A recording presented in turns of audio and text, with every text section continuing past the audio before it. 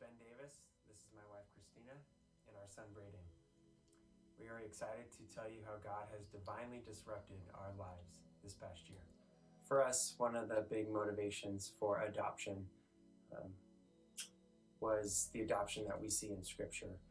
We know that we as Christians are sons and daughters adopted by God, and that is our identity, sons and daughters of the true and living God, through the work of Jesus Christ and in his death and resurrection for us and for our sins. And that beautiful picture of adoption is the essence of who we are. And so that is a big motivation for us in our adoption story. Another aspect of adoption that recently came through a book that I was reading was finding out that Jesus was adopted by his earthly father, Joseph. We see that genealogy lined out there in Matthew 1, and we see Jesus was the son of Joseph, who is in the line of Abraham and David. We see that Jesus is Joseph's son, but we know that he is not biologically of Joseph. So that is a beautiful picture of Jesus himself being adopted by Joseph. Initially, we thought about wanting to move forward with biological children first, but God really pressed on our heart the importance of starting with adoption. We decided God was calling us to a domestic infant adoption, and part of that was, as first-time parents, we wanted to pursue an open adoption, and we wanted to pursue an adoption that would allow us to have contact with the birth mom. At the end of 2018, we had decided on an agency, and we started the process at the very beginning of 2019. Throughout that time, the life group that we were part of at Seacoast, they journeyed alongside us. They prayed for us, they prayed for the process, they prayed for the future birth mom, the future baby. They helped us do a garage sale so that we could help raise funds to cover some of the agency fees, and they just journeyed with us in a way that was really powerful and really encouraging for us. So at this point, we're just waiting.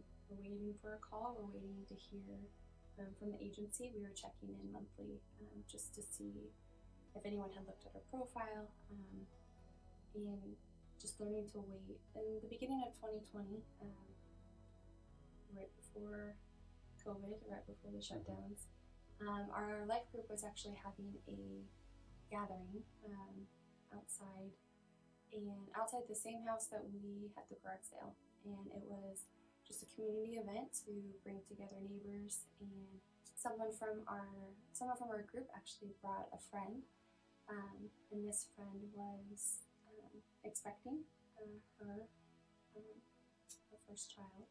And as we were leaving the event, Ben and I we took the time to pray for her and to pray for her journey, not knowing what it was going to look like, not thinking that we would be a part of any of it.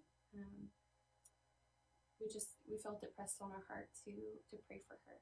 Little did we know that during those months, from February to May, God was doing the same thing in her heart, where He kept bringing us to her mind as well. And we spent the next several months getting to know her, getting to know her family, and ultimately Braden Reed Abraham Davis was born on August 12th, 2020. It's been a joy getting to know him, but then still being able to have a relationship with his birth mom, and being able to keep an open relationship where we're able to see her and spend quality time with her. In summary, I believe what God has really taught us through this whole process is that He is in control. We had a plan for how this was going to go, and He divinely disrupted that plan in great ways that we couldn't have imagined, but we're so grateful He did. He is the sovereign God that we trust, and we are grateful for that. I'm grateful that He does have a plan that we don't know about, because it's almost always, in fact, it's always better than our plan. So thank you for listening to our story.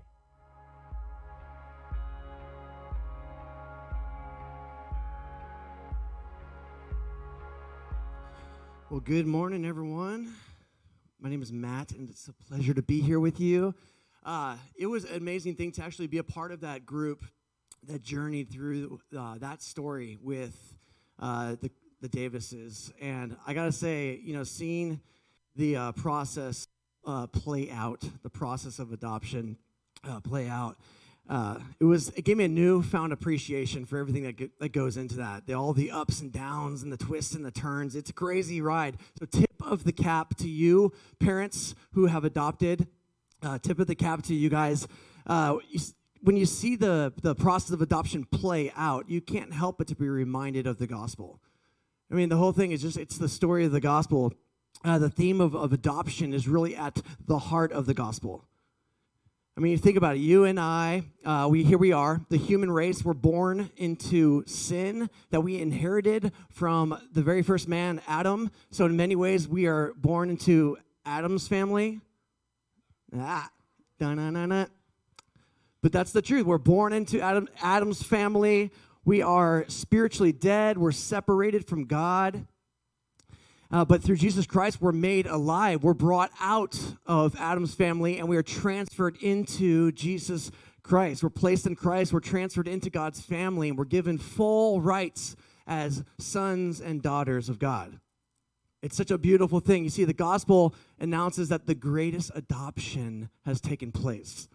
The greatest adoption has taken place. And I love John 1. Yet to all who did receive him, to those who believed in his name, he gave the right to become children of God. And in Romans 8, we read, the Spirit you received does not make you slaves so that you live in fear, but rather the Spirit you received brought about your adoption to sonship. And by him we cry, Abba, Father. The Spirit himself testifies with our spirit that we are God's children. You see, the gospel is packed and loaded with the language of family and adoption. It's packed and loaded with it. There's a lot of misconceptions out there about God.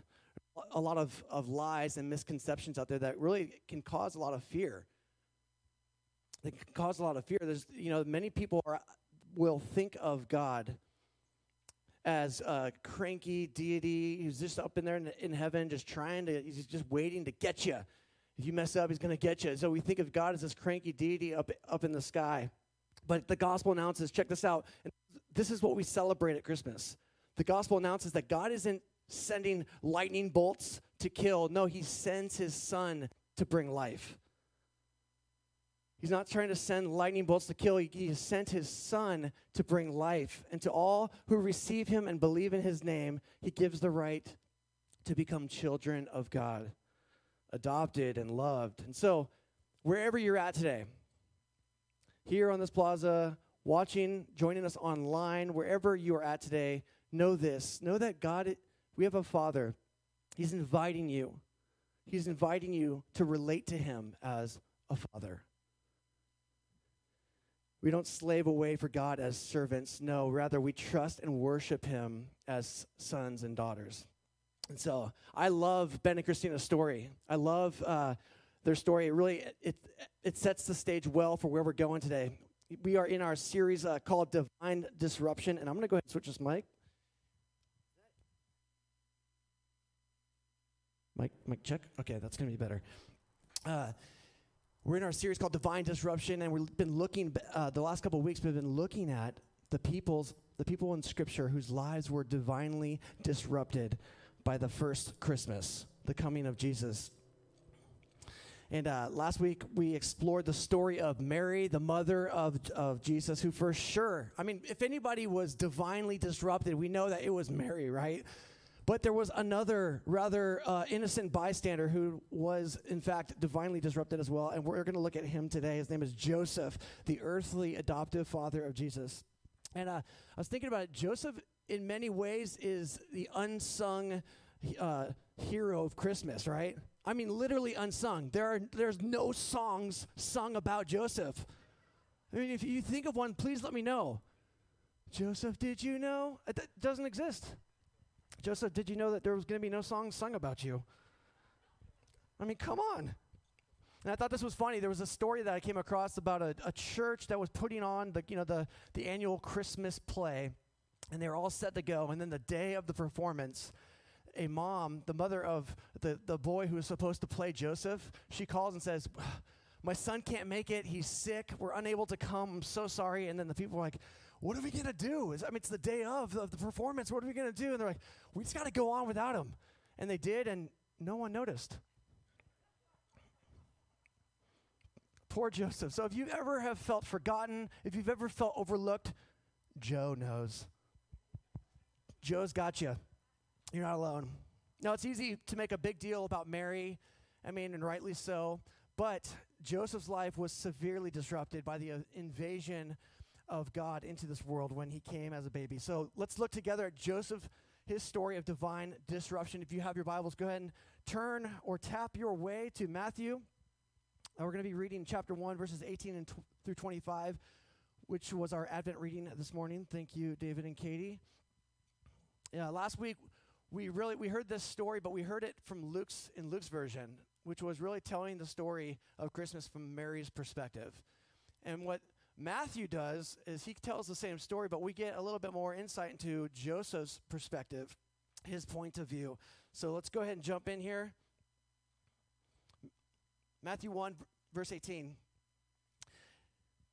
Now the birth of Jesus Christ was as follows. When his mother Mary had been betrothed to Joseph before they came together, she was found to be with child by the Holy Spirit. And Joseph, her husband, being a righteous man and not wanting to disgrace her, planned to send her away secretly. But when he had considered this, behold, an angel of the Lord appeared to him in a dream, saying, "Joseph, son of David, do not be afraid to take Mary as your wife, for the child who has been conceived in her is of the Holy Spirit.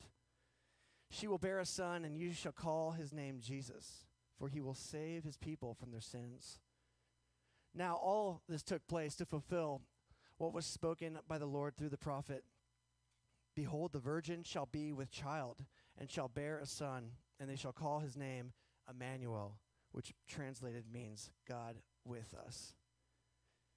And Joseph awoke from his sleep and did as the angel of the Lord commanded him, and took Mary as his wife, but kept her a virgin until she gave birth to a son, and he called his name Jesus. And God, I ask right now, Lord, as your people here, Lord, through your word, by your Spirit, God, would you take and use this familiar story of divine disruption? God, would you use it to remind us, refresh us, God, of your amazing grace. I pray this in your name. Amen. Well, there's not a whole lot that we know about Joseph. There's really a very few verses about him, and only in the Gospel of Matthew and in Luke does Joseph appear as a character in this narrative. And what's crazy is that Joseph, literally no words of his are recorded. All we have of Joseph is what he did. We don't have anything that he said. They say that actions speak louder than words, right? And that's entirely true here, because all we have is Joseph's actions. We don't have anything that he said. All we know is about Joseph is what he did and how he responded to the divine disruption that happened when God sent Jesus. And so what I want to do this morning is I just want to walk through this text and just look at several of the ways that Joseph's life was divinely disrupted, and how he responded, what it revealed about who he is, and then what we can glean from it together. And so the first things first, I think it's really important to note that Joseph's life, it wasn't interrupted, it was disrupted. And I think there's a huge difference there. There's a huge difference between being interrupted and disrupted. You see, an interruption, it's like that commercial break. It's a brief break in the action, before things pick up and continue on where they left off. But a disruption means that everything from that moment on is forever different. Everything has changed. You see, Joseph's life wasn't interrupted, it was disrupted. His life was forever altered. Whatever plans he had in life, whatever dreams and hopes, expectations that he had, they suddenly vanished. Verse 18, it tells us that Joseph and Mary were betrothed, or it means pledged or engaged to one another. And a betrothal in this culture, in this Jewish culture, it was phase one of a wedding, right? I mean, it usually lasted for about a year before the wedding night would finally come. And the thing is that the terms and the conditions of a betrothal, of being pledged, I mean, they were far, far more serious than what we think of when we think of getting engaged. There were legal things, there were legal arrangements that were made, and once betrothed or pledged to one another, what would happen is the man would go off and he would begin to build the home, begin to prepare and build the home, and then one day, when the wedding would finally come, he would go and get his bride and bring her back, and they would have that wedding, and they'd begin to build their life together. So Joseph knew that in a matter of months, so they're pledged to one another, betrothed. In a matter of months, he would be officially married, and when that day finally came, man, I bet he was excited. When that day finally came, he would be able to take Mary home, and they would be able to start their life together. And this is where we see Joseph, where we meet him in the story. You see, it had probably been several months since he last saw or talked to Mary. You know, there was no texting, there was no FaceTime, there was no communication. So it had been months since they had seen or talked to one another while Mary was away visiting her cousin, as we learned last week. Joseph was likely busy getting the home ready. We know from Scripture that he was a carpenter, so he was probably just working away at this house and trying to put together this perfect home for them to live. And finally, the day arrived.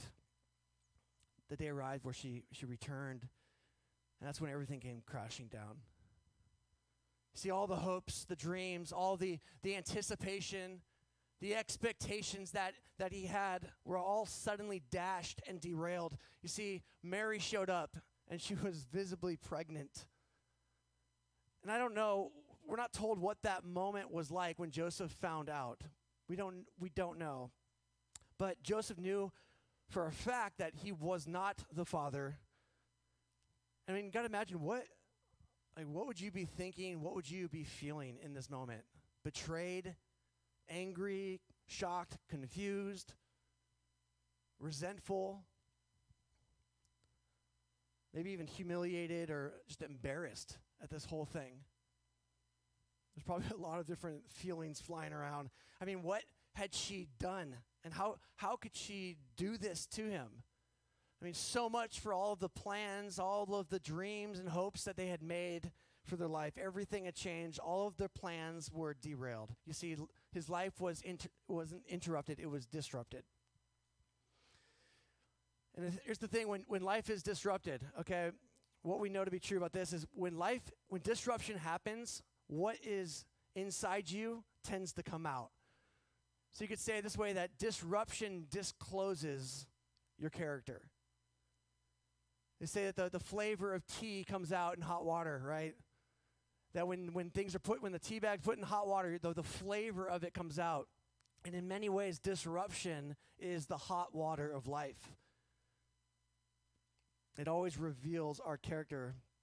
And so what we get to see here, we get a front row seat to see this, that the disruption in Joseph's life, it disclosed the kind of man that he was. Verse 19, it says, because Joseph was a righteous man, a just man, and did not want to expose her to public disgrace, he had in mind to divorce her quietly. Let's talk about that for a little bit. What we see is Joseph, he had it in his mind. He wanted to do the right thing. And you got to think like, okay, what's the right thing in this moment? What are the options? So one of the options would be, well, what if I just go ahead and get married? Just continue on. I mean, that's kind of what we know that ends up happening, but why not just do that from the get-go? Well, if you think about it, by marrying her, he would essentially be saying that he was complicit in the infidelity. It was an admission of guilt, saying that he did not want to wait for marriage to be official before they consummated the marriage. And this would likely trash his character, his reputation. If he did this, no one would anybody think of him as righteous anymore if that happened? But it's probably unlikely. Okay, so that's the first one. Go ahead and get married. Then there's, one of the options was, and this was provided to him by the law, was divorce. Divorce. So Joseph knew Joseph knew he was not guilty, and according to the law, he had a legal right to divorce her. But you got to think, man, this is going to pain him. Wouldn't be an easy decision to make. You see, Joseph knew that after divorcing Mary, that she's going to be carrying around the stigma. She's going to be carrying around the shame of her supposed actions, right? It would mean a lifetime of ridicule. And at a minimum, she's going to have a really, really hard life to live. Everyone would eventually know about her supposed infidelity. And she would likely live the rest of her life with a scarlet letter. She'd be hard-pressed to find another man who would be willing to marry her. And she'd probably just be reliant on her parents or her other family members to provide for her. But what's crazy and even worse is that, and I got to imagine Joseph knew about this too. I mean, he was a righteous man. He was a good Jewish guy. He probably knew the law. And the law states back in Deuteronomy and elsewhere that this kind of behavior deserves death by stoning. So he had to be wondering, I have to bet, he had to be wondering, are there these extremely religious zealots who are going to call for her execution? I mean, that's a scary thought. You see, divorcing her would undoubtedly put Mary in some kind of danger. So what we're seeing here is that Joseph, he's righteous, but we also see that he's compassionate. And because he didn't want to bring about extra harm to Mary, he decides to divorce her, but to do it quietly. Quietly. I mean, he could have made a huge scene, right? He could have gone extremely public with it, gone public, get ahead of the story, control the narrative, distance himself from the scandal, convince people I'm still righteous. He could have made a loud stink about put together a whole PR campaign to protect his reputation. But because Joseph was compassionate, he did not want Mary to suffer any more than she already would. And so in other words, we see Joseph here, he's not just thinking about himself, he's thinking about her. What is going to help and protect her? And remember, at this point, we have to remember, from Joseph's perspective, Mary was the guilty one. And she did not deserve any of this compassion. From his perspective, all he knew is that she had been unfaithful. But when the hot water of disruption came into his life and all of the plans were derailed, what we see, the character that we see come out in Joseph is that he responded in a righteous and a compassionate way. And so he decided it was best, we're going to just keep this on the down low, to just divorce her quietly. That was his plan. But then God intervened. Verse 20 says, when he had considered this, behold, an angel of the Lord appeared to him in a dream, saying, Joseph, son of David, do not be afraid to take Mary as your wife, for the child who has been conceived of her is of the Holy Spirit. She will bear a son, and you shall call his name Jesus, for he will save his people from their sins. Okay, just a quick comment here.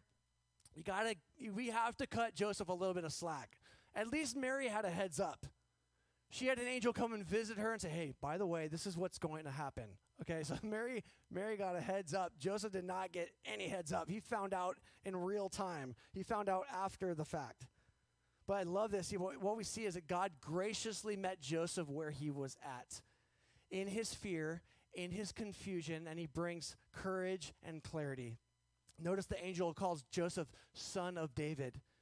You know, earlier in Matthew, when they're going through, Matthew's going through the genealogy, we see that Joseph, he's the son of Jacob. He's in the line of David, but the angel here says Joseph, son of David. And I think something profound is happening in this moment. You see, the angel, he begins his message to Joseph by appealing to Joseph's identity, his heritage, the line of David. It was as if the angel said, Joseph, you are not some random, peripheral, or tangential guy here. You are the one God has chosen for this role. This means that you're going to adopt this boy as your own, and in doing so, this boy, Jesus, will be brought into the line of David, just as the promised Messiah is meant to come.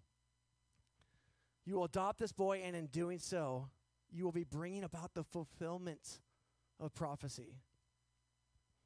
I love that, and I think it was important for Joseph to know that God had chosen him for this role, chosen him for this moment. So you see the angel appealed to Joseph's identity, but the angel also addressed Joseph's fear. He says, don't be afraid. Don't be afraid to take Mary home as your wife. Again, taking Mary home as his wife, that would have been a scary thing. And not because, oh, scary Mary. Like she wasn't the scary one. But again, what we just talked about, it would be a scary thing to take home Mary as your wife. By taking her home, he was essentially opening himself up to the scorn and the shame of the community. By taking Mary home as his wife, Joseph, he would be immersing himself in this story of scandal. The decision to take her home, it would come at a cost. And it's important to know, what are the costs that he would have to pay? I think there's a couple here. I think it would cost him what we talked about, his reputation. I mean, again, the public perception was that either Joseph had been immoral or that Mary had been unfaithful. Those are the two options. You'd either be considered a fool for taking home an unfaithful woman or a sinner for being immoral. So Joseph, the cost would come at his reputation. He would have to be willing to live with people believing lies about him. How many of us are willing to do that? To live with people believing lies about us. You see, it was going to cost him his reputation. It also cost him, for a time, any sexual intimacy with his wife. Verse 25 says that he had no union with her until after she gave birth. Until after that would be a hard thing. I'm sure Joseph took a lot of cold showers. I was debating whether saying that or not. We'll find out if that was wise. But this was Joseph giving up his rightful privilege as her husband. And lastly, I think in other ways this would cost him, and this is speculation, but in many ways it would cost him the experience of being the biological father of his firstborn. When he would look into the face of Jesus as a boy, he would not see himself. He would see Mary. And I don't know if this was a thing for him, but just since becoming a father, I take great joy in being able to look into the face of Archer and to be able to see little glimpses of myself. Or to hear other people talk about, I see you in him. It's endearing and it brings joy, and it's one of those things that would cost him. Joseph would be a father to a son who did not physically resemble him. He wouldn't call him Joseph Jr. He'd call him Jesus. So there was definitely a cost. And if you were to take all these costs, everything that was going to cost you would add it all up. I believe the cost did not outweigh the call. You see, the cost, it came with a fear, but the angel spoke courage over Joseph's fear. And then when Joseph wakes up, we see his obedience. That he did what the angel commanded him to do and took Mary home as his wife. You see, without Joseph's obedience here, we might not even have Christmas. We might not even have Christmas because Joseph obeyed. We can celebrate Christmas, a little bit later on in the life of Joseph and Jesus and Mary, just a little bit later, Joseph has another dream. And in this dream, he's warned by the angel, you need to get out of town. You need to get out of town. Go to Egypt because Herod at the time, he is jealous and he wants to kill. He's hunting for Jesus and he wants to kill him. So Joseph wakes up and he takes the family and they leave. He obeys. And I just love this thought that God in this moment is using Joseph to save the life of Jesus so that Jesus would one day save the world. See, the dream that God graciously gave Joseph, it proved that the disruption that he was experiencing was in fact divine. This was of God. God was at work. And in this way, Joseph could look at this. It wasn't so much a divine disruption, but it began to become a divine invitation to come and be a part of God's redemptive plan to rescue his people from their sins. His disruption could become and could be looked at as a divine invitation to be a part of what God was doing. So, what have we seen so far? We've seen that Joseph's life, it was not interrupted, it was disrupted, that it was forever altered. And in this disruption, it revealed the character that Joseph had. We see that he was righteous, he's compassionate. We see that Joseph was obedient. He was obedient to the call that God gave him despite the cost. Even though that it would come at a great cost, he was obedient. And in reflecting on the story of Joseph, reflecting on the story, or even as you hear this sermon, it can be, we can tend to think, okay, well, what's the point here? And we could tend to think, oh, well, I guess the point is I need to go be like Joseph. Be like Joseph. Be righteous. Be compassionate. Obey. For goodness sakes, just obey. And now, it's not a bad thing to be inspired by the life of Joseph. That's not a bad thing, and I'm not saying that it is. His decision to be resolute and courageous, his boldness and strength of character to stand up to the community and to stand for Mary, those are things that we can admire. Those are amazing qualities. It is inspiring, but as we reflect on Joseph's character, his righteousness, his compassion, his obedience, despite the cost, if we're paying attention, that's all starting to sound kind of familiar. And could it be that this is pointing us, this story is pointing us to the true and greater Joseph? You see, the story of Joseph, it really, all that he did, all who he was and all he did, really, it foreshadows everything that Jesus would one day do for us. Jesus was truly righteous. He was filled with compassion for the lost, for the least. Jesus was obedient to the point of death. In the same way that Joseph accepted Mary's stigma and accepted her shame as his own. He didn't distance himself from her, but he embraced it. He walked into it. We're able to celebrate at Christmas the fact that Jesus did not distance himself from us, that he came down. He didn't stay far off. He didn't stay off in aloof, distant from us. No, on the cross, he came and he entered in, and on the cross, he took all of our sin and our shame upon himself. He embraced it as his own. He absorbed it. We know that God made him who had no sin to be sin on our behalf so that we would become the righteousness of God. And when we receive him, when we trust him, when we believe in his name, again, the name Jesus, the name that Mary and Joseph were told to give him, which means the Lord saves. When we receive him, believe in his name, Scripture tells us that we're born anew. We're brought out of sin, out of shame, and we're transferred into God's family, adopted as his sons and daughters. And so this Christmas, as you reflect on the story of Joseph, may you be reminded of the true and better Joseph, Jesus Christ, who did not avoid us, did not try to distance himself from us, but he came, he entered in. He entered into the scandal of our lives. He entered into the scandal of our lives in order to save us, to adopt us, to protect us, and to ultimately bring us home to the Father. God, we thank you for that reminder this morning. Lord, we thank you for your love. We thank you for Christmas. That we can be reminded of a God who enters in, that you are God, you are Emmanuel, God with us.